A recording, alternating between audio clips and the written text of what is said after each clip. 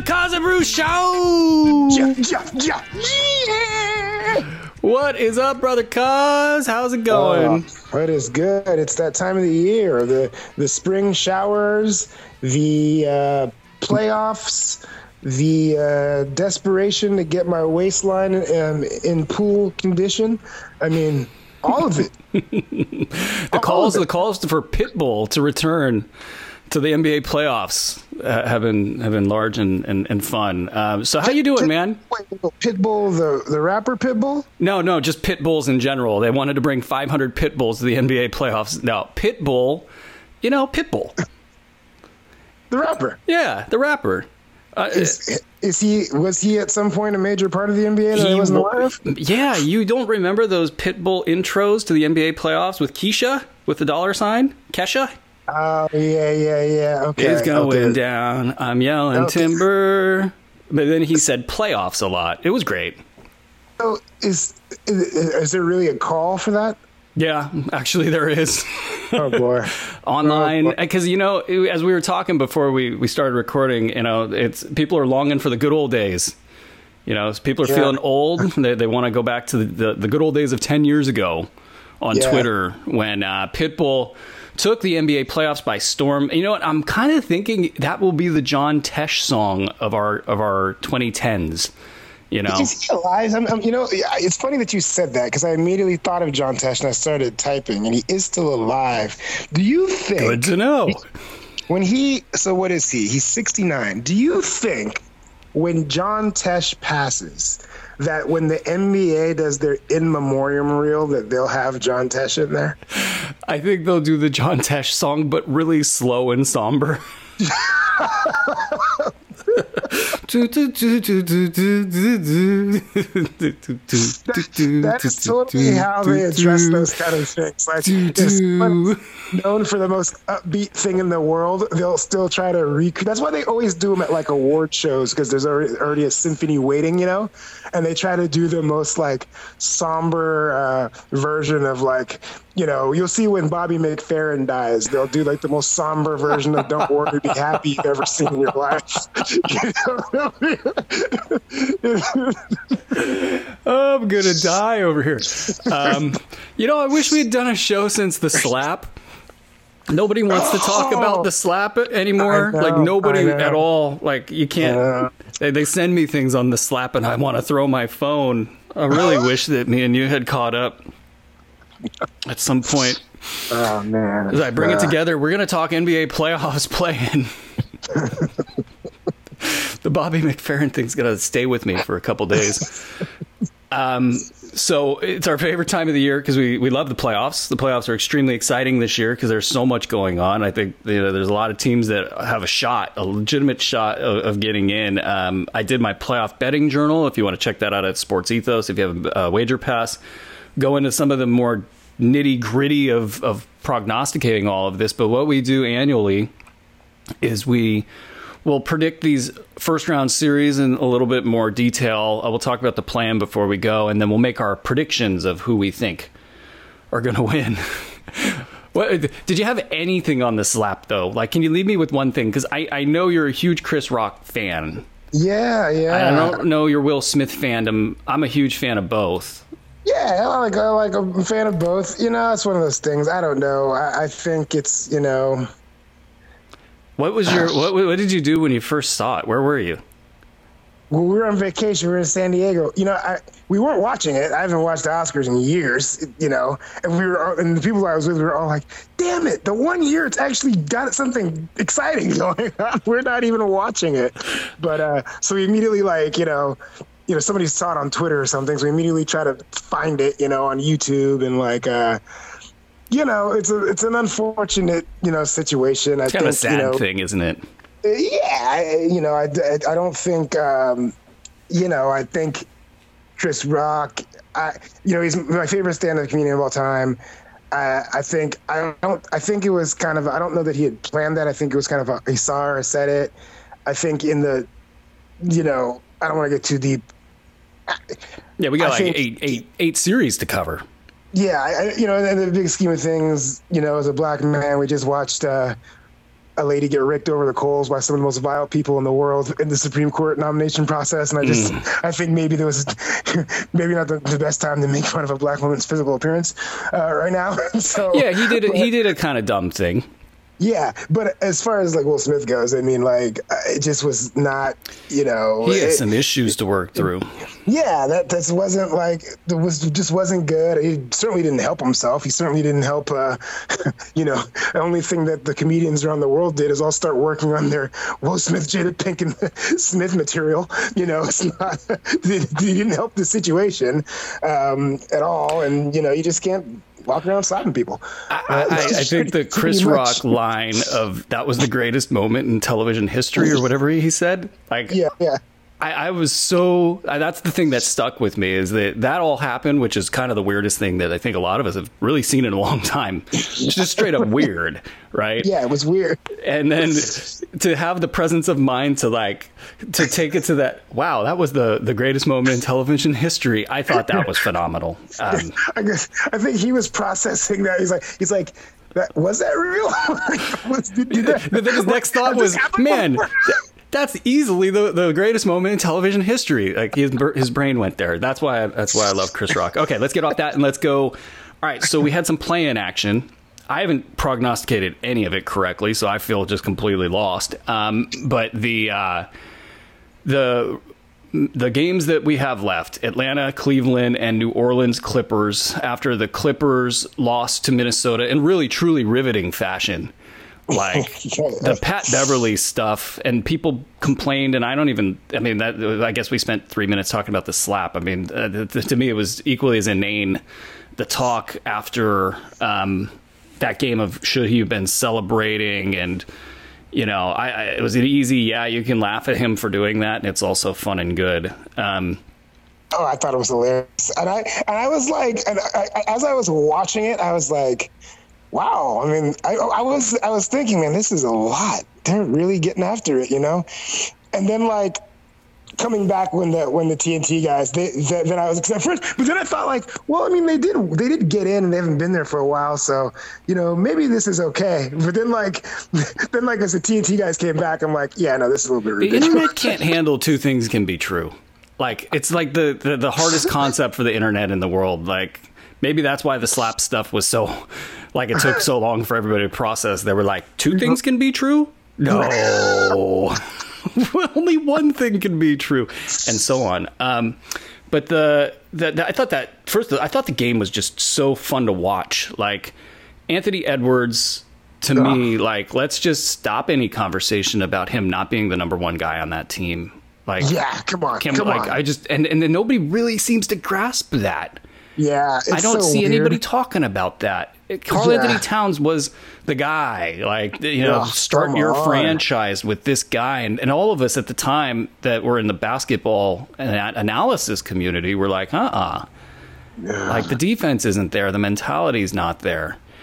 And now it's like right in your face when they needed a tough bucket. Anthony Edwards, my God. He was unbelievable. And then the Clippers, I thought they really just blew it so many different times. I was really disappointed. I had picked them to win the game just because of their experience in the tight possessions, and they really just folded and were really dumb, and really the effort. I mean, there was one late, I think they were down 4. They get the miss on a 3, and everyone just stood there and watched the ball bounce. Twice, that was Paul George. Paul George quit on that play and the play before it, and I was like, okay, like, did you've only been back a little bit, you know, are you gassed? Yeah. And then he came back and made some plays. He wasn't the only one. Yeah, but it was just it was. But I mean, I think things kind of start with him though, and you gotta get that ball. It was unacceptable the way he watched the ball bounce at that juncture of the game, and rendering all of your previous hard work useless. You know, and he even had one of those games where you're like, Paul George isn't ranked highly enough among the elite, and then he went and pulled that. But to me, it was Ty Lue, like. He had Zubac out there for like, I forget what the final minute count was, and I get why you like Zubac, and I'm a huge Isaiah Hartenstein fan. And I don't know that this was the difference in the game or anything, but Zubac is dropping into the paint and giving up wide open threes, and it happened on 3 different occasions. And then Hartenstein played just 7 minutes, and he got touched up on about 3 jumpers, which, you looked at him and you go, okay, I get it, maybe this isn't the greatest situation overall, but in terms of centers that can come up and play at the level and slide their feet and not get beat, he's like a top 5 guy, in terms of that lateral quickness and strength. And it's like, so if you're going to give up on him, who are you going to actually go to in a situation like that? Yeah. So I thought that the substitutions and just the lack of really making the Wolves pay for defenders like D'Angelo Russell. Yeah. They didn't really they didn't expose. I thought Reggie Jackson was really bad. He was really bad. Like, he almost like didn't know how to play basketball.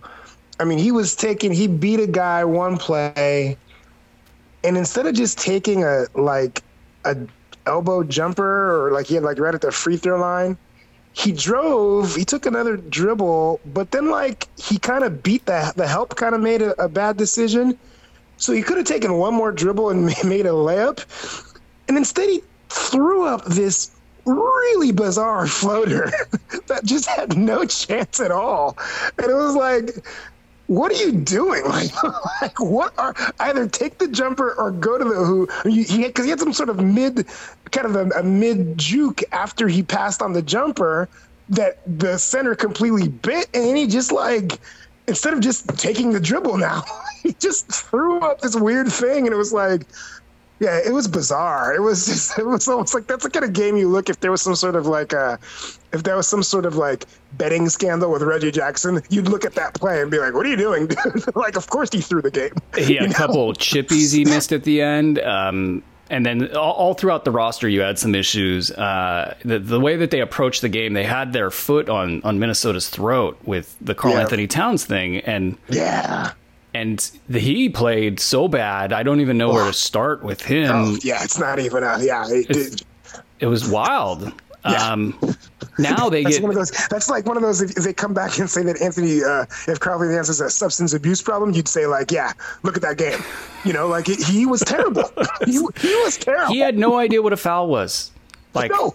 It's and I'm always shocked, like NBA players who don't know what a foul is. Like, can you just like sit them in a room and be like, we're going to watch your fouls over and over and over again, and you're going to learn what a foul is. Like, but apparently not. And so we get the Clippers and New Orleans after New Orleans dispatched San Antonio last night. Another one I got wrong. I thought it was funny. I built, when I lose my bets, at least I build out the case for why I'm going to lose. And then it happens. And I feel like at least some measure of solace was basically DeJounte Murray drew Herb Jones, and my hope was that he would realize this wasn't his game, that he needed to get other players involved and kind of play to open up things for other players. And it kind of happened that way. He pushed a lot. I forget what he finished. It was like 4 for 19 or something, shooting wise. But elsewhere throughout the rotation, they just did not play smart in San Antonio. And Pop referred to that a number of times during the game and after the game. Just taking bad shots, trying to win it all back in one possession, all the classic young team stuff. And CJ McCollum, he looks really, really good offensively. Like, he's been cut loose. Like, we're seeing his highest level of play in his career. And then other thing San Antonio did, a la the Clippers and Wolves, was they didn't make New Orleans pay at all for their defenders, Devontae Graham, who doesn't play that much. They turned to Jose Alvarado more. Yeah. And he had a game. He's a funny little guy. I like watching him play. I love watching it. My prediction for him is that he's going to lay down on the basketball floor like he's like dead, Yeah. pop up and then go get a steal. It's going to be great when it happens because you heard it here first. But Herb Jones is a superstar in the making. Like, I won't say, like, I'm being a little facetious there, but, like, if you can nail threes and you can put the ball on the ground a couple times and get to the hoop and defend like that, man, that's going to be good. Yeah. Valanciunas, I always appreciate his game just for what it is. I think he's like a hilarious basketball player. You know, how many players are like that guy? I don't know. Brandon Ingram's a beast. So they are just an interesting team, the Spurs, and they will get a shot at knocking off the team that was the one everybody was afraid of. And Kawhi may or may not come back. So that's the 8th seed. Kawhi may or may not coming back. I'm not holding my breath there, by the way. I don't think he's coming back. I don't think that. It makes no sense at this point. I mean, if you look at the way Kawhi has managed his body the last 3 years, I don't think that Kawhi Leonard is going to come back for the chance to play the Suns. It doesn't seem to fall in line with what he's done over the last few years. You know, I don't think he's going to set him. I don't think he's going to come back at the end of another season, risk another whole season, you know, for the chance to play the Suns. It doesn't seem like a Kawhi thing to do. So what do you think about this 8 seed then? Like, one game, I love this format, by the way, one game to decide between the Clippers and New Orleans, who gets in?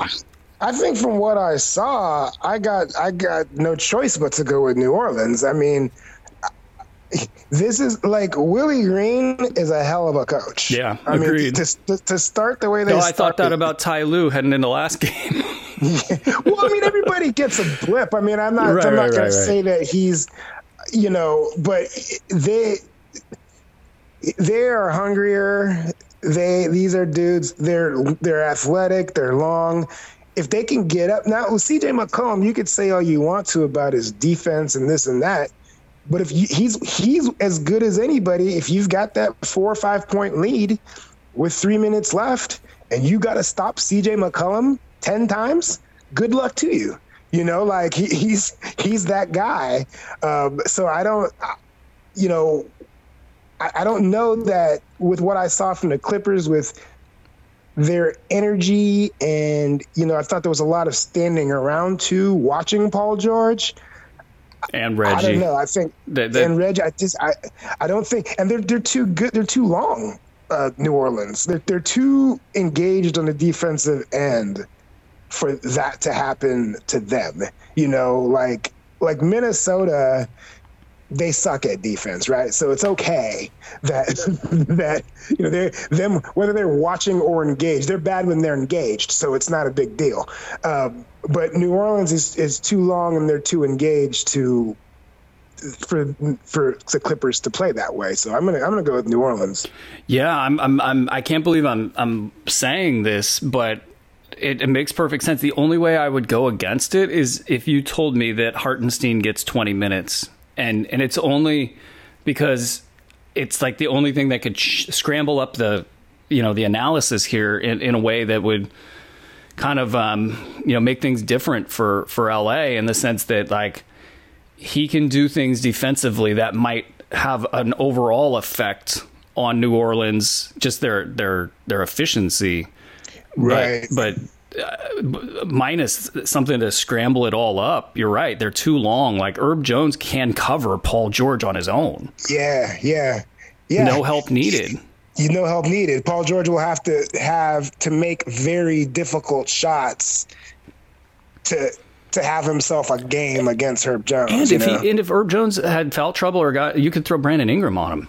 Absolutely. And the length. Absolutely. And you're not beating him on the back line with Zubac, nor you're not beating him with Hartenstein. And in fact, it's going to take both those guys to keep Valanciunas out of the paint as well. But you throw in Jackson Hayes, he's been able to play without penalty. You know, just now you've got that big. I mean, those 4 guys and their arms Yeah. are crazy. And that's why you can play CJ McCollum without penalty. Yeah. Right. You gotta make you gotta make McCollum pay.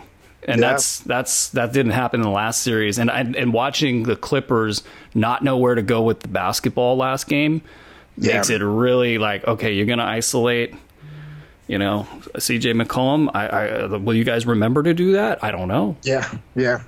Okay, so we're both on New Orleans now. The other series is Cleveland and Atlanta. So, and this is where I'm like, my analysis has been so bad this year. So that was as bad as I've seen a team play, the Charlotte team. I'm not kidding. I've watched the Kings a lot. Like, I couldn't even, like, my jaw dropped. I stopped kind of watching the game because it was like, I don't think these guys are going to get like any better. My opinion of LaMelo Ball dropped so much after this game. Yeah, I mean, like, everybody gets a bad game, but but the thing is, like, it's kind of a symptom of the way everybody plays basketball, right? He's way too big and crafty to shoot that many threes when he's struggling from three. Like, he has to recognize, I'm like 1 for 6 now. I got to get in the paint because I can get in the paint and I can find people and I can make life easy for everyone else and myself. But there's not a lot of thought process in so many guys' games. It's just like, let me just keep doing what I'm doing and hopefully things work out. And I think a lot of his bad habits, defensively and stuff, show up when he's not playing well offensively. So that I mean, I'm not going to say he's bad or anything. I just think that he's a lot of the fight. That was what my one question about him coming out of the draft was, like, does he have enough personal fight to grind out bad games? And this was an example of, like, no, I don't. I'm just going to do it. It was a very Harden-esque type of performance to me. And across is Trae Young, who's, like, kind of got the killer instinct, Yeah. So, and then the battle tested, and this is why my analysis was so bad. I really thought that, Charlotte had the personnel to make life hard on a Hawks team without John Collins. Yeah. Like, you got these guys that are kind of like premier athletes, all over the place. All over the place. You should be able to cover the vertical game, and you should be able to cover the pick and roll as well as anybody. But they had zero fight. They had zero energy. Like, Borrego, I don't know what his story was. He was just like, I'm going to let you guys keep doing this for 48 minutes. I would have lost my, you know what. But yeah, he a little bit. I saw he did look a little, afraid. Yeah, playoffs affect coaches too. I mean, like, like, first time doing stuff and pressure affects coaches too. And I think Kenny Smith has a funny one. Like, he has a funny story where he said, like, one coach he had, the guy called a timeout. His mouth was all dry, and he just kind of looked at him and he couldn't talk and stuff. And the whole timeout, the guy never said anything. I'm like, it happens. It happens. But yeah, he didn't make any adjustments. He didn't do anything. I would like to know who that was. I guess I don't care. No, I don't care who that was. But yeah, no, it happens, and it probably did happen to some degree there. So I wish they had gotten tested a little bit more in Atlanta, so I would have a little bit better feeling. Going into this game, Atlanta is, I believe, 2.5-point favorites on the road, and they're getting a Cleveland team that probably gets Jared Allen back. What that means and how that, and luckily he's not a skill-based shooter that needs some rhythm and timing. He can just go in and just bang around. That does, I mean, the Evan Mobley piece allows them to play the three bigs and be switchable enough and athletic enough to recover for all these things. And then, of course, Darius Garland. I mean, they were reverting to Rondo ball in the last game out of necessity. And that's just, that's a loaded question right there. So they're going to, I mean, it's so to me, it feels like I think I learned enough about Atlanta that they're going to play solid ball. Can Cleveland do anything to scramble that up? Am I looking at 2.5-point favorites in Atlanta on the road as a bad bet? Or is that one just sitting there teed up for us?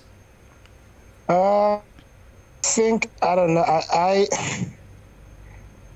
To me, this is a game where I'm just going to take the best player in the mix. I'm just going to go with Trae Young. I know he's going to bring me, and I just don't see a way. I just don't think between Rondo and I just don't see a way, a path to this game. Garland's really good, but I just don't know where they're going to go on time. Like Atlanta, without John Collins, I think we'll talk about it later. I think they're dead in the water once the first round starts. But I think that he's just going to do whatever it takes, whatever he needs to do to get this done. Maybe if you get a big game out of Karis LeVert, which doesn't seem likely, to relieve a little bit of Garland, because I think he'll show up too. But I'm going with. I'm just going to take. They're going to have the home crowd on their side. Yeah, I know, but I don't think how are they going to react to the first wave of Trae? Like the game's going to start. There might be some tightness on both sides. There might be, a little. But there's going to be an opportunity end of the first, second quarter where Trae is going to go big Trae and quiet the crowd, and then we're going to see. He's going to shush him. He's going to shush him, and then we'll see what happens. And I don't know, and that could be just enough. That might be the 13-2 run where they already had a 5-point lead. That might just be enough to keep them at bay for the rest. They could play even the rest of the way. You know what I mean? I'm going with Atlanta. I'd take that. Yeah, that's what and it sucks because you don't want to get caught on the wrong side of the zigzag where teams go up and down, and then you're on the wrong side and you're constantly overreacting to the last result. But it definitely Cleveland at home with all of the things that you said could go well for them. It seems much more likely that they do not. So that brings us to the beginning of the playoff analysis here. So, we'll find out tomorrow after this is published, here today, what that actually looks like. But let's just assume in the East, we got Miami and Atlanta. And we both said that this wasn't going to affect our 1 seeds advancing before the show. So let's just get that out of the way. But it is a little interesting that Bam Adebayo hasn't been able to be with the team due to health and safety protocols. Mm-hmm. It doesn't seem like he's going to miss any action. Miami had the weird thing with Spo and Jimmy Butler. I have faded Miami in my playoff betting journal, so I don't have them winning at all. Oh, I don't. No. Yeah, it's a really, God, when they came together as a team, I just thought to myself, well, this is a team that nobody's going to score more than 80 on. This is a really good team. Now, Bam, the reason why I went against them is that you put Bam and Jimmy and Kyle on the floor at the same time. This is the all deferring team, in terms of deferring shots. Kyle's gotten better through the years, but that's what he used to be known for in the playoffs. Was the deferring. And now you got 3 of these guys that are constantly passing up open shots, and you're going to run offense through Bam, who's not going to rise and fire at any point in time. It feels like this is just going to be, really easy to defend for guys that are really good, offensively and in a vacuum. And they've got the Tyler Heroes and the Duncan Robinsons to open and loosen things up. I like their complementary players. I like Gabe Vincent. I like, what's his name? The twin, Caleb Martin. The Martin, yeah. I love what he brings to the table, and even what's his name? As I forget names now, Max Strus. You know, we had him as a top free agent pickup, and then he got signed for the minimum, more or less. Mm-hmm. So they got these pieces, but they get theoretically an Atlanta team that's made it to the conference finals. They don't have, and I don't think they will have John Collins for those games, or at least the first half of them. I mean, is there any universe where they do the 1-8, the upset? No. I think they're dead in the water. I have it 4-1 Miami. I think some of those games will be closer than Miami would like them to be. I think, you know, I'm again, every opportunity I get to follow my sword on my trade analysis, pre-draft, and even into the season, even into his rookie season analysis, I will. I'm not one of these guys that acts like... I'm there too. I'm not one of these guys that acts like I knew the whole time. I didn't. I thought it was just going to be a non-effective high scorer. This dude could play, and his mentality, he is as tough and fearless as he survived any guy. The foul thing? Yeah, he adjusted. Yeah, he looked like he was going to go the same way as Harden, and just not really. Just, you know, now that he couldn't rely on the fouls, but he's the real deal. And I just think that he's going to keep pressure on them. I think he's going to keep them in games, and as good as they can be defensively, I think that he's going to, you know, just make some tough shots and get guys to, you know, lose the confidence a little bit. And I could see them. It wouldn't shock me if they win 2. Wouldn't shock me at all. But I think it's going to be 4-1 without John Collins. I just don't see a path. Yeah, it's the bogeys. It's the Kevin Huerters. Like, how do you shake like a PJ Tucker even? Like, Tucker could pretty much. I don't think he can stay with Bogey, but he can stay with Huerter. Yeah. You know, Jimmy Butler can shut down either of those guys. Kyle Lowry can shut down either of those guys. So they got options to really shut down that offense. And so I'll for the sake of keeping this speeding along, I mean, we could play the what if game. At least it's interesting enough that we could play what if. Right. Oh yeah. If it was Cleveland, there would be no chance. No. But Atlanta brings that chance. So we're gonna advance Miami. We'll go over the other 1-8 with Phoenix. Even if it was the Clippers at some apex of, it's a wrap. Phoenix is too good. Yeah, I got 4-0. I'm going to go 4-0 no matter who it is. I don't see no. Yeah, for simplicity's sake. Yeah, I don't know. I have to take too long to come up with the reasons why the Clippers are going to win a game. I don't have time for that. No, this is a 4-0. Sorry. Yeah, and the pod has no time for that. So let's keep that moving. So we're going to advance Phoenix there.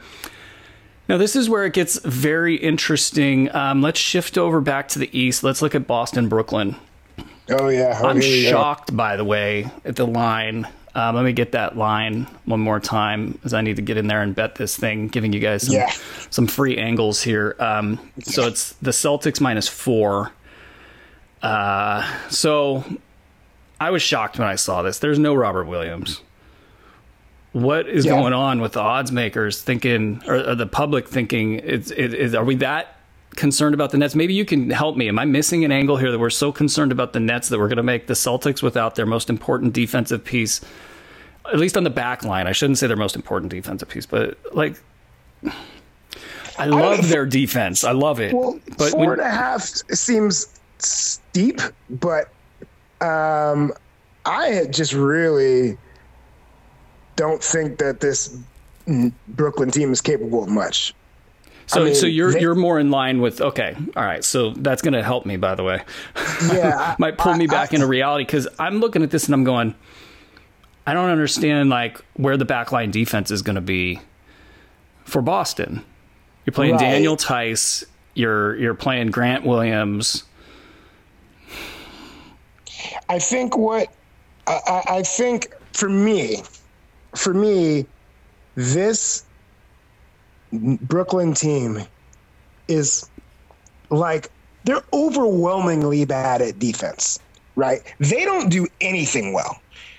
They literally don't do anything on defense well at all. They're one of the worst defensive teams I've ever seen in my life. And they don't stay in front of people. Then when they don't stay in front of people, they reach. They don't really have a shot. I mean, Kevin Durant's their best shot blocker. Who you want Kevin Durant trying to challenge, 15 shots at the rim, 20 shots at the rim a game? Drummond is doing a yeoman's job, but I think that the people you can get by their front line so clean that it's like they just don't do anything out there. Like, they don't do anything. And so it's really, I understand that, you got Kyrie and Durant and you're going to get that full experience. But I think that they're so bad. I mean, just Marcus Smart alone is going to at least make Kyrie have to have one of those crazy games where not only is he scoring, he has to really make difficult shots, and he might be the best difficult shot maker in the league. That's fine, but I just think it's a lot for a series. This game might be the game for that, as far as that line goes. I think it's steep for, but I think as we progress, I would think that that's going to be kind of a perfect line. I'd probably have a smaller line. Well, and then a home court is generally worth 3 points. So, if it was -3, we'd be saying that these are equal teams. And so This is coming out and saying that they think that's the public thinks that the Celtics is better. Yeah. Than the Nets, which in of itself is just such an interesting statement. It's like you've got a team without, yes, Al Horford is really good. Especially in a playoff scenario, right? You want that on the floor. But taking out Rob Williams, he has been huge. He's been huge. Everything for them. No, I get that. I don't think that, we'll talk about, down the road, because I don't know when they suspect if he can come back. But huge, don't get me wrong. It's huge, but I think that between the perimeter defenders, it's not when Kevin Durant and Kyrie make moves to the paint, it's not going to be as clean because of, their defensive guys. But when you're talking about when Boston, when Tatum and Brown are going, they're going to be olayed to the rim. Well, they are getting a first class relaxation no obstacles trip to the rim. My question is, are they going to use screens, or are they going to go I'm just kind of playing this out in my head. KD, I don't think KD is going to, and who do you put KD on? I'm kind of thinking Tatum would be a great place to start, just because I don't think Tatum can score on KD. Well, I think they will give KD a lot of leeway for physicality also. But I think I think if that's the matchup, I think you go to a lot of screens with KD to maybe get him off him. But as far as when you don't have KD, if you're Brown or Tatum, I'm not bothering with screens. Just clear that thing out. Then I also wonder about... Give me Seth Curry and Kyrie one-on-one. I'll take that every day of the week. I wonder if Kyrie will bring another gear to his defensive game. That's the other question. If it's Seth Curry, I'm that's barbecue chicken. Not only is he hurt, but I also question his commitment to defense at times. Oh yeah. And then the back line of Brooklyn is where you really get into them. And that's something that you didn't see Cleveland even think about doing. You get Andre Drummond on the floor, you just clear it out and run pick and roll at him all day long and just never stop doing it. That never happened. And then when you get to guys like Claxton, does he have the experience, and what kind of mistakes is he making? And LaMarcus is the same bucket as Drummond. Yeah. So LaMarcus. And then LaMarcus Aldridge looked like he had a broken hip 10 years ago on defense. I think they're going to roll with Drummond and Claxton, and then at that point, it's like, what kind of depth are they getting into? With their other guys. But I thought Brooklyn was my biggest risk so I faded Brooklyn, Miami, and Boston. Right. In my strategy. Yeah. So I thought Brooklyn was the one that really gave me the most kind of like anxiety that they could punch through. Maybe get Ben Simmons back. Maybe he gives him 20 minutes of just not doing crazy stuff. And I don't believe in that at all, by the way. I'm just thinking of like the what ifs that could come in and create some havoc for me. But like, I guess my concern with Boston is that they sometimes toggle between offensive players without much team-based reason. And so if you could shut down a Tatum and frustrate him while, say, Jaylen Brown takes bad shots, and maybe then Marcus Smart joins the party and he takes bad shots and Derek White goes through a shooting slump, which he kind of does. Is this where we find the outline of how things go bad? The short answer is yes. Right. This series to me is all about how dedicated the Boston Celtics are to the paint. If they come out and they put, Drummond in those screen and rolls, and they are turning that corner, and they are thinking rim. That's the way that they win the series. That's going to make it, because I think Kyrie and I have Boston in 6. I have Boston in 6. I have the bad game that they're going to play, right? That's one of their wins. And then I think that there's a good chance Durant and Kyrie both have at the same time a spectacular game that gets them a close one. But I think that they better hope that bad game doesn't come in game 1. Boston has to play a really good game 1, right, as far as getting to the rim. But I think once they get that taste of how easy it is, I think I hope that they would just keep rolling. I think Adoku's been really good, down the stretch here. And I just, there's just too much. The reaching, I think, is where they're going to be in the penalty like the whole game. It's going to be a free throw bonanza for Boston. I mean, they reach on stuff that's not even like remotely necessary. Like, they've long been beaten, clean as can be. Some dude will come almost falling over to reach in and slap somebody as they're going on their way to the hoop already. I mean, I've just never seen it before. But they are so bad at defense. So, but if they come out in game 1 and have that bad game you're talking about, then Brooklyn to me has something going.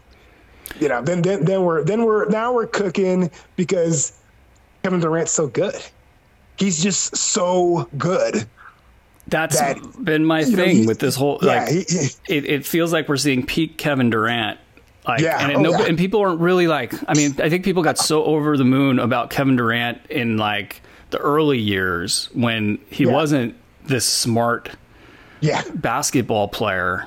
And now they've sort of he wasn't even really mentioned even in MVP talk. And of course, Brooklyn's record's not good. Right. But you would think a player where you're watching and you're going, man, this is like the peak version of a guy that has been at the top of a lot of people's best player in the league list. Right. Yeah. And he doesn't get even a mention. No, he's playing next level basketball. His passing right now, he should probably be averaging 7 assists a game. And know what I mean? He's passing the ball out of those double teams And here's the other angle on this particular game is Kyrie going back to Boston. I mean, he's got a lot of prove it in him right now. He's been, he's had we've banged on him and everybody knows where we stand with all his stuff, but he's been banged on all year, and he's going to go back to a place that he doesn't have any love for. And they don't have any love for him, and that's a bad combo because the crowd's going to get on him. And great players, they channel that, and he is a great player. So I could see him getting into the paint.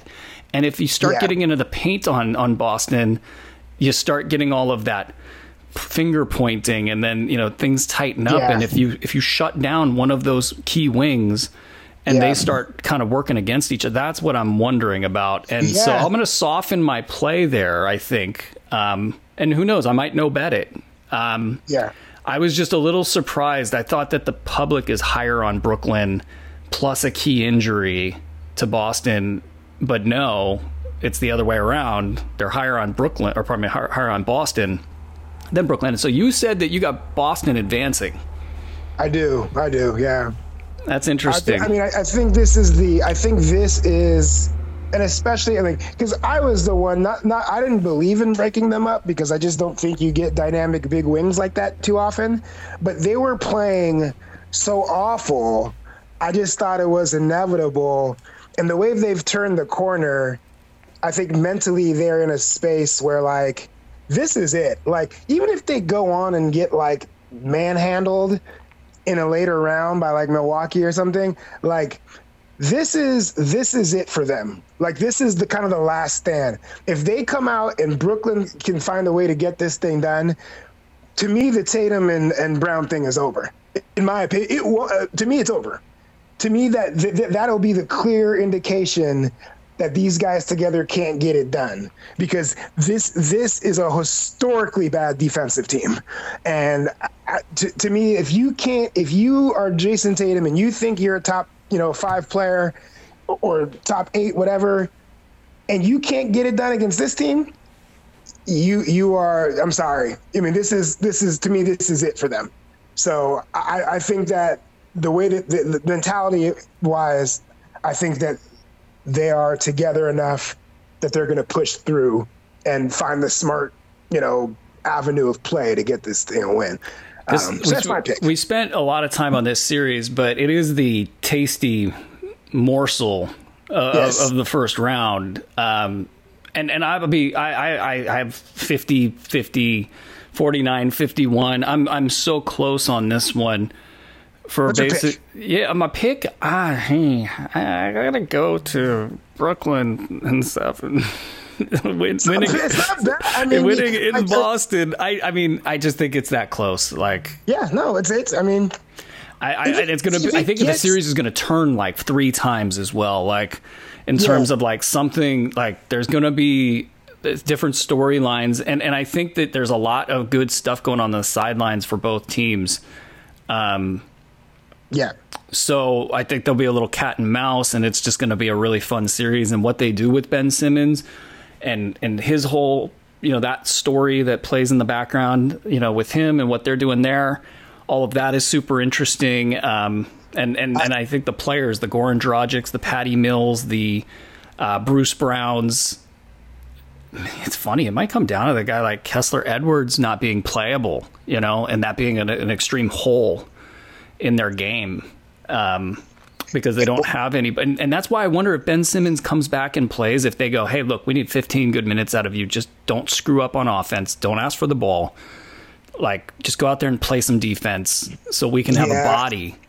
I think I think that's the only reason you would. Here's the problem. And as soon as I heard that, I was immediately like, I was watching and Legler immediately said it.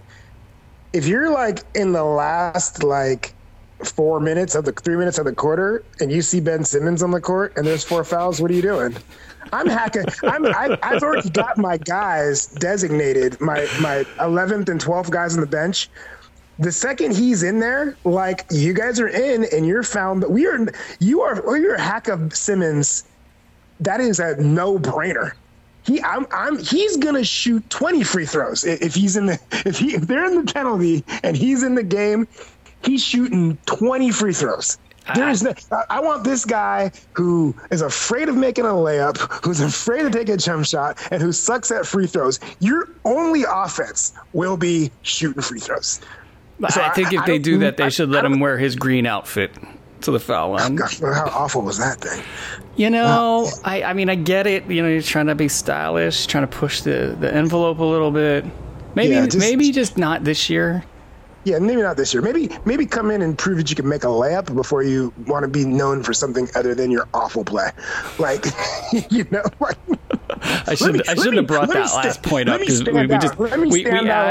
we added 5 minutes to the conversation with that, but that's okay. You know, he deserves in a weird way. Okay. I know a lot of people will think that's mean, but you know, it is what it is. Yeah, it is what it is. Okay, so you've got Boston. I'll take Brooklyn just so, you know. Sweet. Because I'm really, I'll just tell you guys I have 50-50 on this thing because you're right about so much and yeah. Hey, you're not turned crazy. You turned me. I looked at it initially and I was like, why is Brooklyn 4.5 underdogs? I really did. Like, yeah, if it was Miami or even like Toronto going against Boston or certainly Milwaukee, without Robert Williams, I'd be like, ooh, golly, this is going to be tough sledding. But Brooklyn's defense is just so bad. I mean, but you're not crazy. Watching Kevin Durant play, anybody that thinks that, like, they can't, like, you're not crazy to think that he can get it done. He's just the market agrees. Like, I'm looking at the odds right now to win the NBA championship. It's ranges from like plus 600 to plus 800 for the Nets. And the Boston's basically at, 900, 850. So a little bit more belief in Brooklyn. And I just don't understand. It's like Boston is at a disadvantage now, not later. Yeah. So it's essentially like, does the market think that Boston is the favorite here? But then if that somehow fails, that they're better off down the road? I don't know. It's a weird little dynamic there. And that's where the public stuff comes in. But okay, so let's move it along and let's play out the next game in that series. Let's go out on a limb and just say, I'm going to go out on a limb and say that you don't have the Bulls beating the Bucks. No, I don't. Believe it or not, I don't. I think that Milwaukee is going to curb stomp them. I think. Let's play over under a half game win for Chicago. Do you think that they can win one game? I thought when I was making these picks, yeah, but no, I don't. I think that the Lonzo Ball being out is brutal. Yeah, I just don't see. Zach I just don't see a way. Dinged up. Yeah, DeMar DeRozan tailed off at the end of the year. Yeah, Caruso's banged up.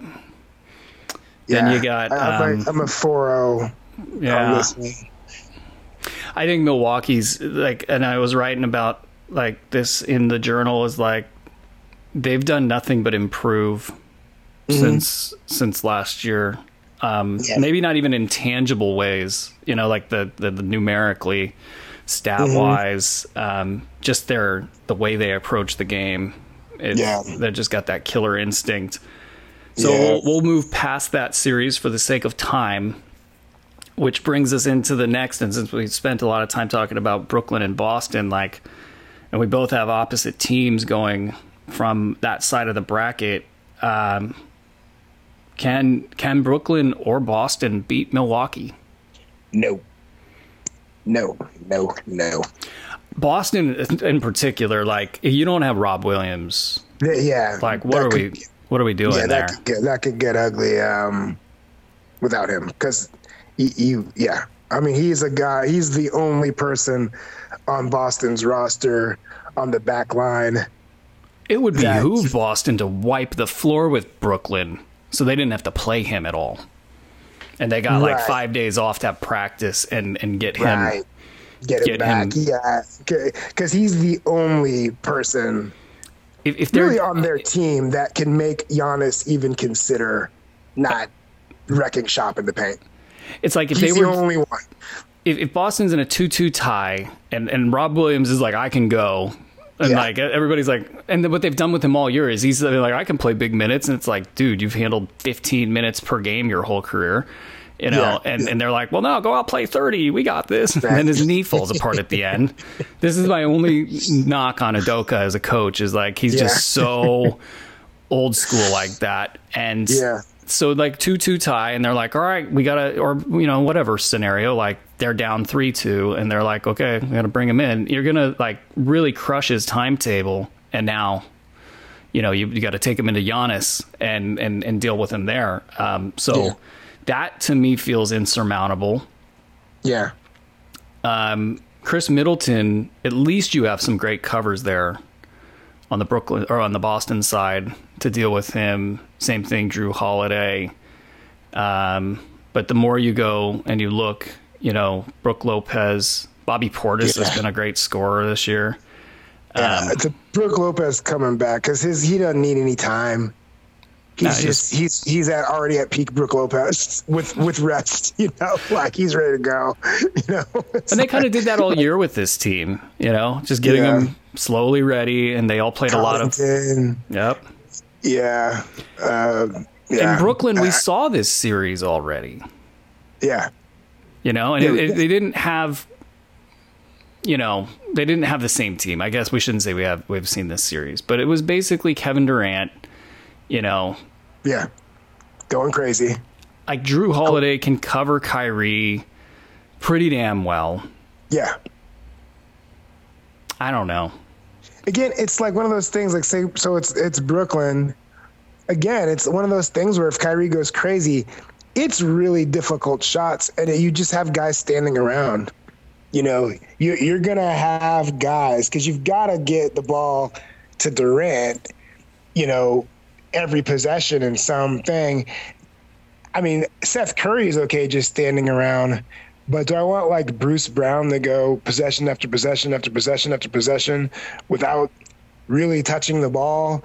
I mean, Goran Dragic, he's new to the mix. He's not really gonna say, hey, remember what I did at Miami? I'm a really good player. He's deferring on everything. He's deferring on everything. So I just think once you get against a Milwaukee team, defensively, well, if you're just going to play, take turns basketball, it's going to be tough. It's going to be real tough. So we're both on Milwaukee, and I felt like since we just talked about those two teams, it was good to we're not going to game out that series until that series is on the docket. But as we look at the finals and what our predictions would be, I thought that one would have a little bit of value. Let's stay in the East and let's quickly talk Toronto and Philly. Yeah. So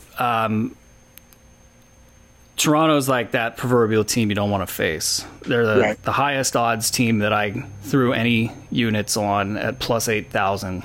So a tidy sum there, 80-1. And at the same time, I'm really having a hard time with pushing them past Philly. What's the Van Fleet situation? He's been just rehabbing that, or he's been load managing that knee. Yeah. And that knee has, really problematic elements for the rest of his career. Like he had to manage it this much this year was, a little bit concerning from that standpoint. But I just think roster wise, that they would be so scary against so many other teams. Philly was the one that with Joel Embiid, because Khem Birch, you really don't want him on the floor that much, nor can he even handle Joel Embiid. So I don't even know what the calculus would be there. It's like, do we lean into this and say, all right, we want to put our big personnel like Precious Achiuwa, he's next up. Do you want to max these guys out against Joel Embiid, or do you want to, instead of zigging, do you want to zag and be like, all right, we're just going to go super small. We're going to just fly around and double everything, double the catch and play in rotation all series long. Yeah.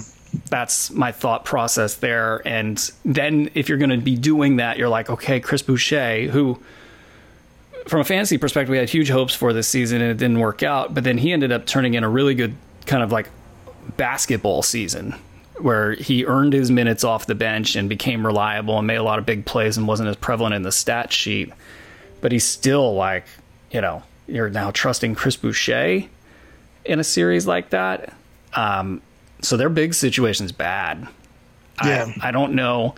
Now you flip it around and you go, okay, so Matisse Thybulle can't play in Canada. Yeah, that's huge. That's huge. Do they have enough in Toronto to overcome the Joel Embiid situation? It's really going to be Thibault and Harden to me are the issues for Philly. You have now, because I think at some point you're going to have to just fly around and play in rotation. I think that Nurse is good at adjusting in game, and he's good at, having them do weird things on the fly. So I think that they'll find that I don't think they'll have much of a choice but to do that with Embiid, because he's just going to kill them, right? I mean, you're not going to just sit there and let the guy go for, 35 a game with,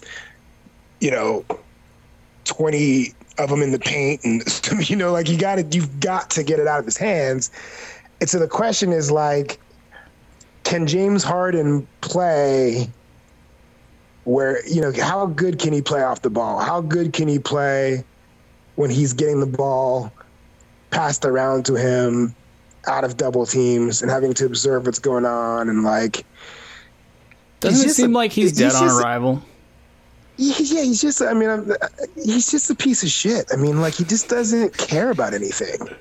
He just doesn't care. He's you're not talking about him as a person. You're just talking about him as a basketball player, right? Yeah, I mean, he just doesn't care about anything. He doesn't care about teammates. No. He doesn't care about anything. So it's he is that dude. The ball up. Yeah, if he doesn't get to bring the ball up, he's just kind of whatever, if he doesn't, if he has to throw it in the Joel, if they're going to call play. He's that teammate you never wanted to have. You never want to have that guy, and it was I was dying laughing those first 2 or 3 games when Joel would be, I've never been that open in my life. Yeah, okay, give it a minute, buddy. Give it a minute. You'll knock that noise off quick. You'll be hoping Ben Simmons comes back. Can we take a second and just acknowledge how poorly Scott Brooks coached those guys in Oklahoma City and how bad it hurt them for the rest of their careers? I mean, I think he was following the orders of the organization. Right. I think they did the same thing as a lot of that. They acquiesced to the whole purpose of the Oklahoma City. Their whole game plan was to make sure that those guys re-sign with them. The developing and coaching wasn't part of the plan. And look at how bad. You got Russell Westbrook does not understand a thing about basketball. And people want to put him as this historically good player, And James Harden doesn't understand a thing about basketball.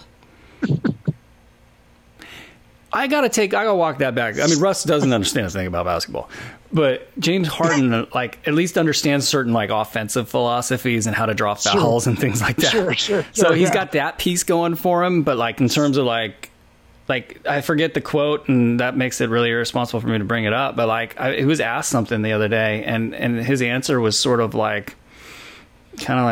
I'm going to do what I've always done. And yeah. I would ask him about if he feels the pressure. Yeah, how the hell does that work for you, man? There's no ownership. There's just such an easy, with players that are hell, Miles Bridges, when he threw the damn mouthpiece and it hit the girl in this game yesterday, he at the podium was that is my fault. I'm going to do this to resolve it. I'm going to take full players do that with basketball all the time. You could tell it's I'm going to get into the lab and I'm going to work this out and blah, blah, blah. And James Harden's what do you mean? I did something wrong? Those other guys, they suck.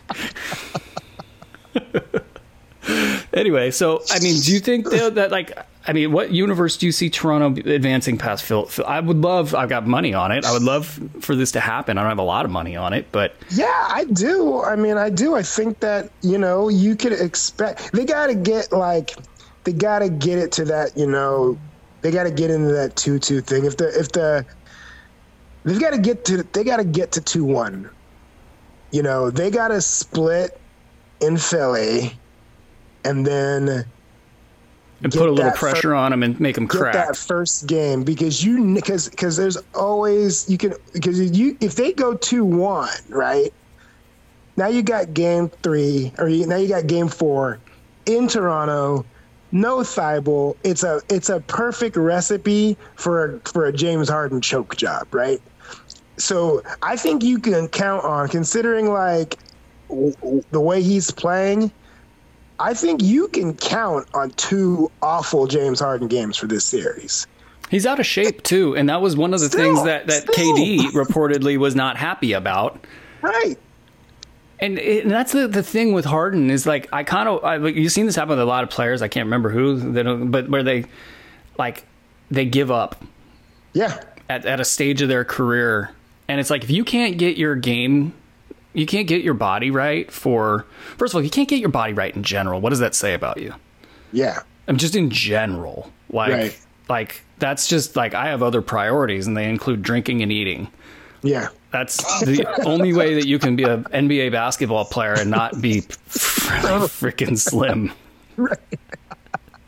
Like, seriously, that's it. You got to be hard drinking, like hard eating. Like, you really got to work at that to be that age and not. Cause I literally dropped 50 pounds this year just by having a good diet. I didn't do any exercise because I couldn't. So basically, like, that's his mentality. And yeah, so your point is well taken. And so it's like putting a ton of pressure on a small sample size of, you got to win one in Philly, right? Right. Preferably the first one. And then at that point, win that third game in Toronto. Yeah. But with those fans, and they love this team, and this team plays for each other, and they've got a good mentality. It's really, to me, it's so close. And just the whole, to me, like, there's certain things like the navigation of the whole Siakam deal is the kind of thing where, like, this is an organization that isn't going anywhere. They're like, we're not fucking trading you. We're not firing our coach. And we're going to get this thing worked out, and that's just the way it's going to be. And now they're into a new space where, they're moving forward again. And I just, there's a culture there. There's a culture of we're going to play hard, we're going to play together, we're going to play for each other, and let the chips fall where they may. And that is anything but that's like the antithesis of Philly, right? Theirs is, we're going to try and talent and see what happens. They're not dictating anything. They're fortunate they have this beast, who's just playing out of his mind, who himself mentally turned the corner. But, as far as, he just looked like a guy that wanted to be on Twitter and, like, really he didn't care about his condition or anything like that. Is he in a place that he can drag a James Harden with him? I don't know. That's a tough.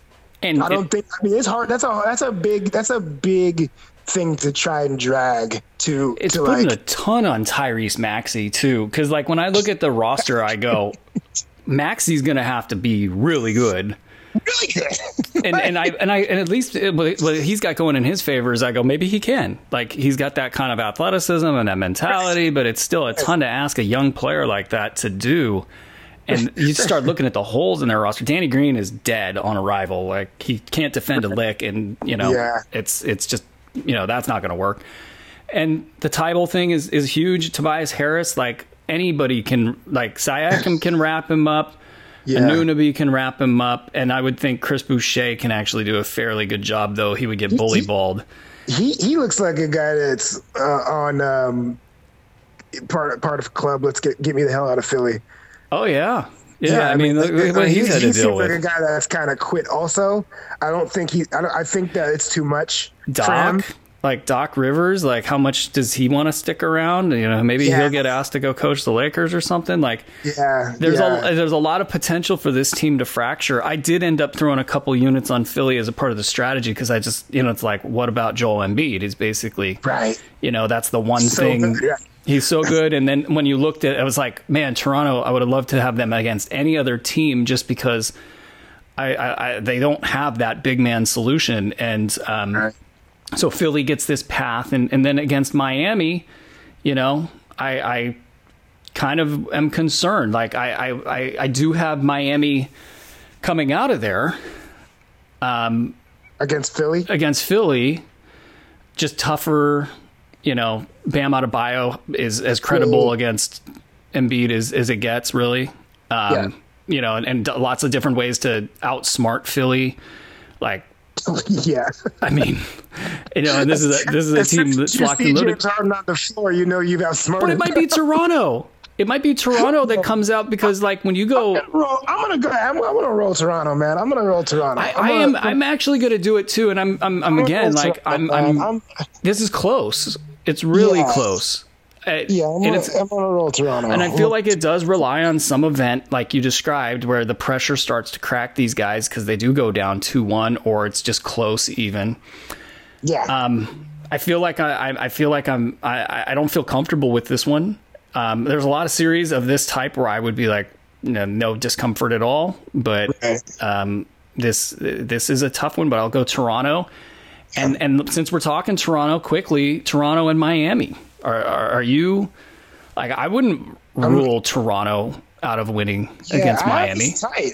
I'll go Miami in 7. I think this is a tight series. Yeah, I mean, I think it's a tight series. I think that. And you got what a subplot: Kyle versus his old team.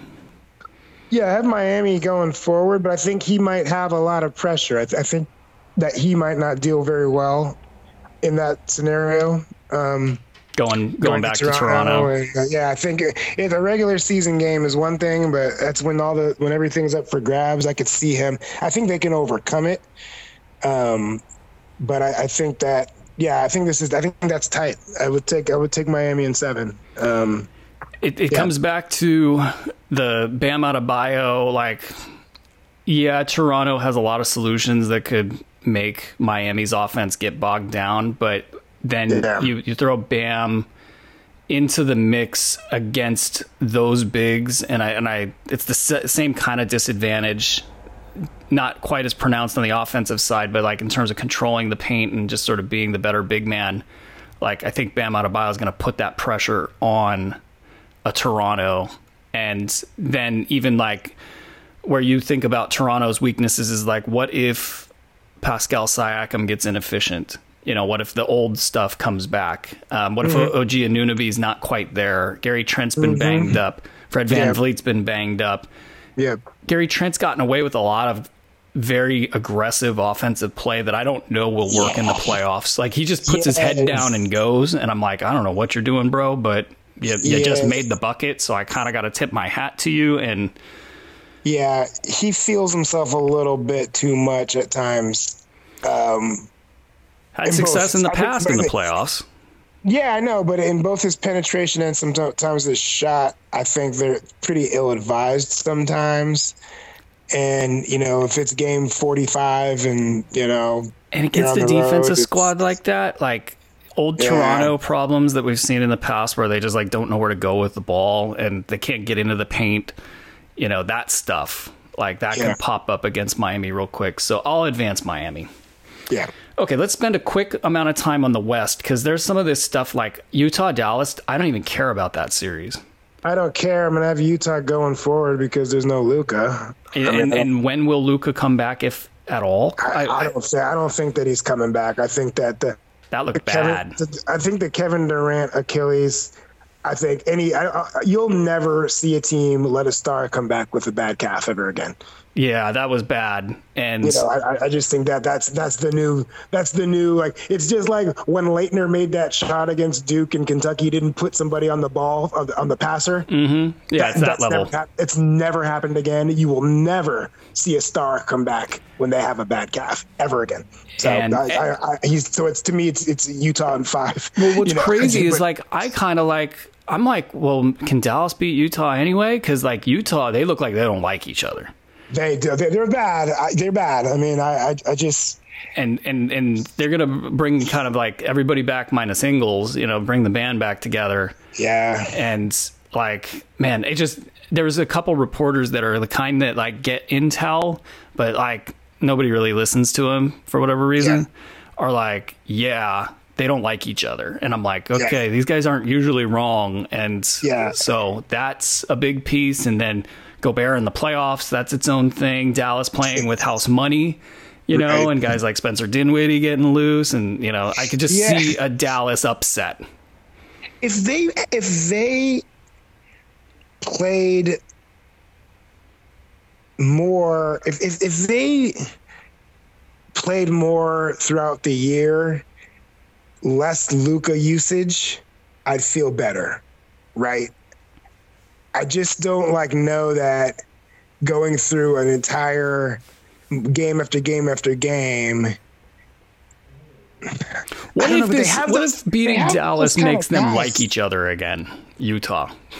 Actually, don't strike that from the record. They'll lose a little bit. A little bit less to Phoenix. Less to Phoenix, yeah. That's why it's a little bit. I was kind of hoping for some maybe different matchups, but at least Denver, Golden State. Let's get to that one. Well, and and then the Memphis stuff is really exciting and interesting. So we'll try to speed through this stuff. So let's get off Dallas. They're going to be whoever wins. You got Utah. I'll take Utah too. Yeah. Phoenix and Utah. We're going to advance Phoenix, right? So Phoenix is well beyond those teams. Now it's Denver and Golden State. Are you at all concerned that Golden State? It looks like they'll have Steph back for Game 1. Are you at all concerned that Denver could pull off the upset here? No, but again, I think it's one of those things that it's not going to be easy. I mean, I think I worry about Denver defensively a little bit. I just think they must not be listening to Malone because some of their stuff I don't think he has anything to do with. But I think that there's just a little too much Golden State-ness there. I just think, between just Draymond and Clay, if Steph comes back and Steph really focuses on, getting in the paint and not expecting to do big things, I think, Poole's just kind of, playing out of his mind and it's been able to hold it throughout the year. I mean, he had a little bit of a hiccup when he was, a little bit upset about, losing his starting job when, that, average guy, Klay Thompson, came back. So, of course, Poole should be upset about that because, Poole and Klay Thompson's resume are pretty much the same. So, but then, I look at you look at, to me, that Kuminga kid is just out of this world. And, and Gary Payton. And Payton, he provides a whole nother. I mean, that dude's he's a top 5 defender in the league, easy. Oh my God, he might be the best defender in the league. He might be the best small defender in the league. That dude can frickin' get in your shorts. I think he's better than McHale. I really do. Yeah, no, he's phenomenal. I would, I'm trying to think. Yeah, he's phenomenal. So I just think there's a little too much in the chamber, their experience, I just don't see it. They're going to be some good games, though. Yeah, it's some good games. Jokic could carry them on his own. Yeah, to 2 wins and some close games outside of in the Warrior wins. And I think you're going to see Clay struggle, and I think you're going to see Dre struggle. Yep, they're going to be rusty, and they're just not going to be quite as effective as they're accustomed to being. Yeah. I think you'll see those Denver Nuggets play really hard. Yeah, I think you're going to have the issues are in those end of the game, 3.5 minutes, where the Warriors just know where they want to go and they just know what they want to do and they're going to execute it. They'll be able to get back to just running their sets.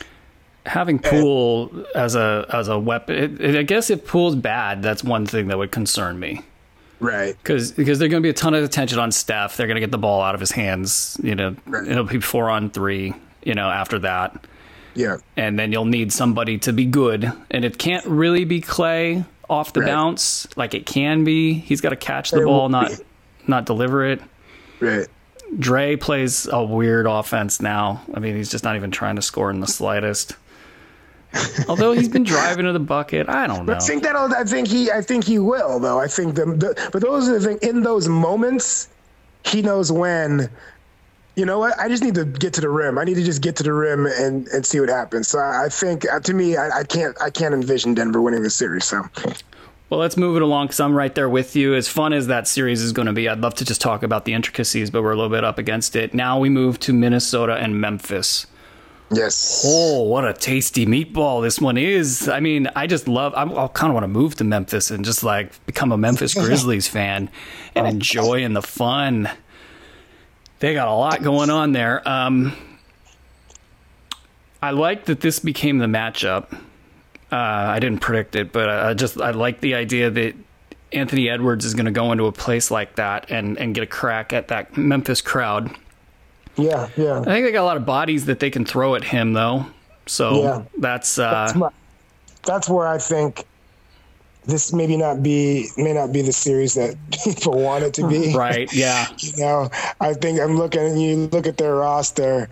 There's a lot of dudes that can make Anthony Edwards work. And then what are you going to do? You want to run your offense through D'Angelo Russell? Because Cat will have really nothing to do with anything. Russell's going to have to shoot over the top because he's not going to get an edge on too many guys. Like he'll get an edge on Steven Adams, but they could just pull Steven Adams and throw Jaren Jackson at center and end that discussion. So you can't get an edge there. Cat can't score on Jaren Jackson very well. There might be some foul trouble issues there. Jaren Jackson, every time I see him, I feel like he has two amazing fouls where you're like, what are you doing, bro? Like, what I've seen a couple plays where he's contorted out of fouls, though. So it's like sometimes he has it, sometimes he doesn't. Yeah, but the thing is, like, I don't think that, like, Cat's going to bother to try and put that pressure on him. Like, I think Cat's just going to be outside, shooting threes and, like, Well, he likes that dribble drive, but I don't think he likes it against good defenders. No, exactly. He wants the big, slow guy. Yeah, like he's like, I'm cool with that then. And he absolutely should put the ball on the ground and go to the hoop and try to get Jaren Jackson out of the game, because that would then open things up for if you're going to go with Steven Adams or try to get into the depth of the Grizzlies, which isn't that bad, behind them at the big man slots. There's just a lot of asks there for a team that's not known for their smarts to pull off. And I love that they, and then you throw in the Pat Beverly stuff, which actually has helped that team. Some of that narrative stuff doesn't really work, but it's kind of a toss up on that. In some ways it's helped, but in other ways, like, it does kind of cater to the worst part of some of those guys' personality, right? So the fearless, like, be a dog type of stuff, I think Anthony Edwards definitely needed another guy to help him get these older guys to understand that. But the, like, over the top bravado really, like, appeals to that part of D'Angelo Russell and Cat. But they don't take it as, like, let's work really hard so we can have bravado. They go, let's have bravado, and everyone will just kind of... Those fouls by Cat are probably exactly what you're talking about, because there was no universe where those were good ideas. But in his mind, he's like, I got to go get the ball, And the only way you get to that, if you've played hoop, is, like, you just turn your brain off and you become a maniac. Right. You're like, I don't care. I'm just going to go crush you and go get the ball. And that's the bravado piece, probably overriding the brain piece, Right.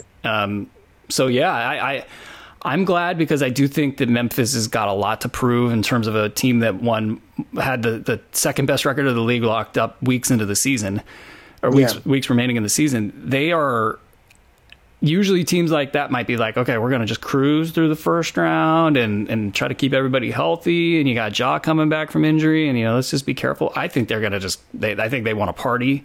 I think they want to celebrate in 20-point victories. Yeah. I think they're going to just roll.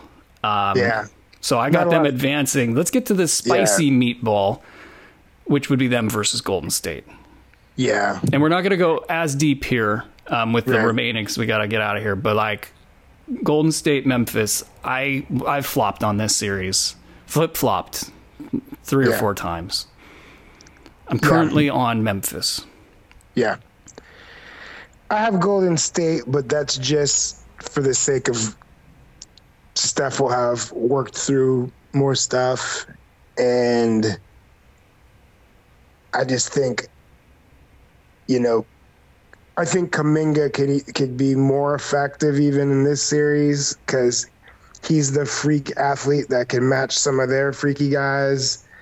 This is going to be maybe the best series one of the better series we've seen in a long time. This is going to be really, really good. You've heard me shout it out. I don't want to let a minute go by, but the DeAnthony Melton coming out party, it's here.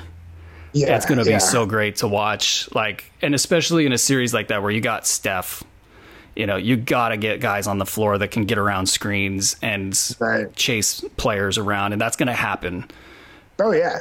I mean, like every time when you got, when you got have like Jaren Jackson and Brandon Clark out there, and when those dudes switch out on you for guards that can do it all, you better have some stuff in the bag. You are not necessarily gaining an advantage when Brandon Clark comes to cover you. Those two dudes can, like, they know how to use their length. They attack. They think about defense too. They're not like, especially Clark. Like, he's not like, he doesn't go like from possession to possession. He changes things up to make you do stuff. Like, so it's going to be a really, really good series. You're not crazy if you think Memphis is going to win this series at all. Like I said, I flip-flopped 4 times already. Yeah. And it's going to, I mean, it's just so tough. But like, and I really, like, if you told me that Melton was going to get 25 plus minutes, I'd be like, okay, now I'm going to lock in and say that Memphis is, like, I would be more confident in it. And it's funny to say that about a guy that a lot of people don't know about, but if you look at whether it's his advanced numbers or just your eyeballs watching him play, he turns away so many possessions just by being in the right spot, and the offense is like, not going to go there. I'm going to go elsewhere. And that is where all the value is. And so, and then they've just got so many players. Dylan Brooks scares me in a series like this, in like both at Golden State and the Grizzlies. I think he's so susceptible to like heat checks at bad times. So that he's the guy that's got to stay in his lane and just do what you do, be aggressive and stuff. But he's susceptible to just really bad decisions. And you know what? If you told me also, kind of not to, well, that point is kind of stands on its own. And I'm just, my brain went, okay, well, what about Ja? Like what's Golden State going to do with Ja? If you told me Gary Payton was going to play 25 plus minutes, and I don't know if his knee can handle it, I don't think so. If you told me that, I would be like, oh, maybe I'm going to go with Golden State here, because he could. I almost think he could cover Ja a little bit straight up. Now, Ja's got so many tools in the bag that he would score, and it would be. I would. Yeah, I would. I almost don't think there's a reason for him to be in there if you're not going to do that, right? I mean, like, because one thing that Peyton has is his ability. Not only when you do very rarely get the edge and get him on your shoulder, like, I've not seen a guy be able to elevate out of a real low, deep defensive stance and still really get up and really affect shots like him. I mean, he really. I haven't seen defense like that. He's a better defender than his dad. Oh God, yeah. And then I was, and that's funny that you probably said that, and that's probably the first time it was ever said anywhere. Right. And I just like instantaneously was like, yes. And like it's the way he attacks defensively, like you see offensive players are like, okay, I don't know what to do. What do I got Gary Payton on me? What am I going to do? So they're dribble twice trying to figure out what they want to do because they don't want to do anything right away. He walks up and he's like, thank you very much. I just took away 5 feet from you. Now you're operating at the half court line and you can't get past me. Yeah, nobody does that. They let the guy back up, reset themselves, observe. Like once they back up, the reason the offensive player is backing up is to take that space away. You gotta keep the heat on. If you have the ability to move your feet, not everybody's Gary Payton Jr., but like a lot of guys can do that and don't. And against the player that they're guarding. Let's make it clear. Like what we're talking about with Payton is like it could be Ja. Yeah. Up top, and he's going to be able to slide his feet with Ja all the way to the hoop. Right. And he has the strength advantage, and then he's got the leaping. So it's if you told me that either of those players, that's funny how defense matters. And in in Memphis, they don't really treat Melton the way that I think that he should be a 30-minute guy. And in Golden State, because of the knee, perhaps, they haven't really unleashed Gary Payton. If it was my team and he was healthy, I'd be like, Gary Payton, you play 30 minutes a game. I don't care. You're amazing. Okay, so specifically against this team too. Yeah, because you got to do something with Ja. Like, you're getting hit. I mean, Jaren Jackson's going to hit you. Hell, Kyle Anderson is going to hit you. He is a confident, perfect role player. Bane is damn near unstoppable at times because of the speed combo and the shooting. And it's like, man, you're just going down the list, and Dylan Brooks can hurt you. And it's then you go, oh, by the way, Ja might be the best player in the league. and they're gonna turn around and they're gonna dig in. I mean, it's kind of one of those things like, if you're Golden State, like, you better focus in. Like, you can't be, and you know the other thing that's gonna help, the Chase Center ain't Oakland. It's a different fan base. It ain't Oakland. They try to make it like Oakland, but it makes it worse. No, this is not Oakland. This is not Oakland, dude. These are people sitting on their chairs. I wish people around the country could go to an old school Warriors game. Yeah. It's a different thing, man. And people, because it's always the Bay. There's a big difference between Oakland and San Francisco. You don't say. And there are people that live in both. There are people in San Francisco that are like, but the fan bases specifically, and especially the Warriors, have that Oakland crowd has been priced out of the Chase Center, and there is no similarities whatsoever. There's no similarities between the Oakland fan at the Warrior game and this fan. So that advantage is out the door. And in terms of fan advantages, we got to go. There's a podcast for like the summer where there's nothing going on. Like, what fan base is really bringing it home? I just got a hilarious message that makes me feel like I am late to something. But in terms of fan bases, that was, to me, possibly the best. Let's speed it up, since apparently I need to be somewhere. Holy crap. Right. So we're going to advance a team out of that bracket. I got Memphis, you got Golden State. And we're not going to play this series out because there's too many what ifs, but let's just go initial hit. Who you taking out of the West? Like, elevator pitch style.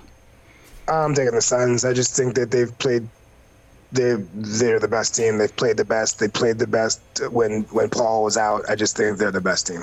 I'm with you on that, so I'm just not even going to... We'll get to that point. We'll have like a full-on 60-minute podcast on those series. Right. Which brings us to the finals, more or less, because I don't think we played out, will Milwaukee beat Miami or Toronto, but I think it was almost implied... that we have Milwaukee. So we have a rematch finals here. Yeah. I have my rationale. I'll save it. So what's your prediction and your rationale? I got Milwaukee again. Wow. Ooh, I love it. Well, this is a great playoffs because, like, typically we agree on almost everything. You got the Suns this year? I got the Suns this year. Yeah, it's gonna be good. It's gonna be good. I think the Suns are the best team I've seen. Not the best. I think they are as good as most championship teams of the last 20 years. I could see. Yeah, that's fine. And then when I wrote about Milwaukee, I said they just got better. Yeah. So I think the thing for me was that Phoenix experienced more improvement out of players like Mikal Bridges, even though you didn't see it in the stats. Yeah. No, absolutely. Like down through the roster, Cameron Payne, so on, or not Cameron Payne specifically, but like just these guys that were the, say, 5th, 6th, 7th, 8th guys. Yeah, they got another year under their belt. The Cam Johnsons, DeAndre Ayton, even though he didn't have like a great year. I just think that they're so well constructed, few holes, and they got that mentality. Chris Paul's healthy. Yeah. So we'll get to that. They remind me of, as far as you saying, like, as good as any championship you've ever seen. They remind me of the Stockton Malone Utah Jazz that probably would have won 2 championships any other time in the history of the league. But I just think that Giannis is, maybe the best player in the league. No, I don't think he's the MVP this year, but I think he's the best player. Him or Durant. And I think that they have a quiet confidence, and I think they're just going to find a way. I think the way that Giannis is scoring late in games would give me concern if I had to, like, doing step backs and all this stuff. It would give me concern. It reminds you just how much more room for improvement there is. And this Suns team is, again, they're as good as any. You're correct. You are correct in that. They have, like, literally no holes, but I still think it's just not going to be enough. And that speaks to the greatness of Giannis. I just confirmed. I don't my physical therapist texted me. She's like, I'm running 10 minutes late. I'm sorry. And I'm like, I'm not supposed to be there for an hour. Well, good for her. Getting out in front of it. My instant reaction was that I made a mistake. I got more time, but we do have to go. The fact that we're talking about the Phoenix Suns in that light, and then I'm completely with you in the idea that Milwaukee is totally in, not just in it, but might even be favored. It's like the Giannis stuff, to watch what he did hitting those free throws, but taking over the series after practically breaking his leg. Yeah. I mean, and the way that those guys would have done that, if you swap out Anthony Davis for Giannis, that would have been the same result. Best player in the game, and LeBron's obviously the best player in the league, right? Like I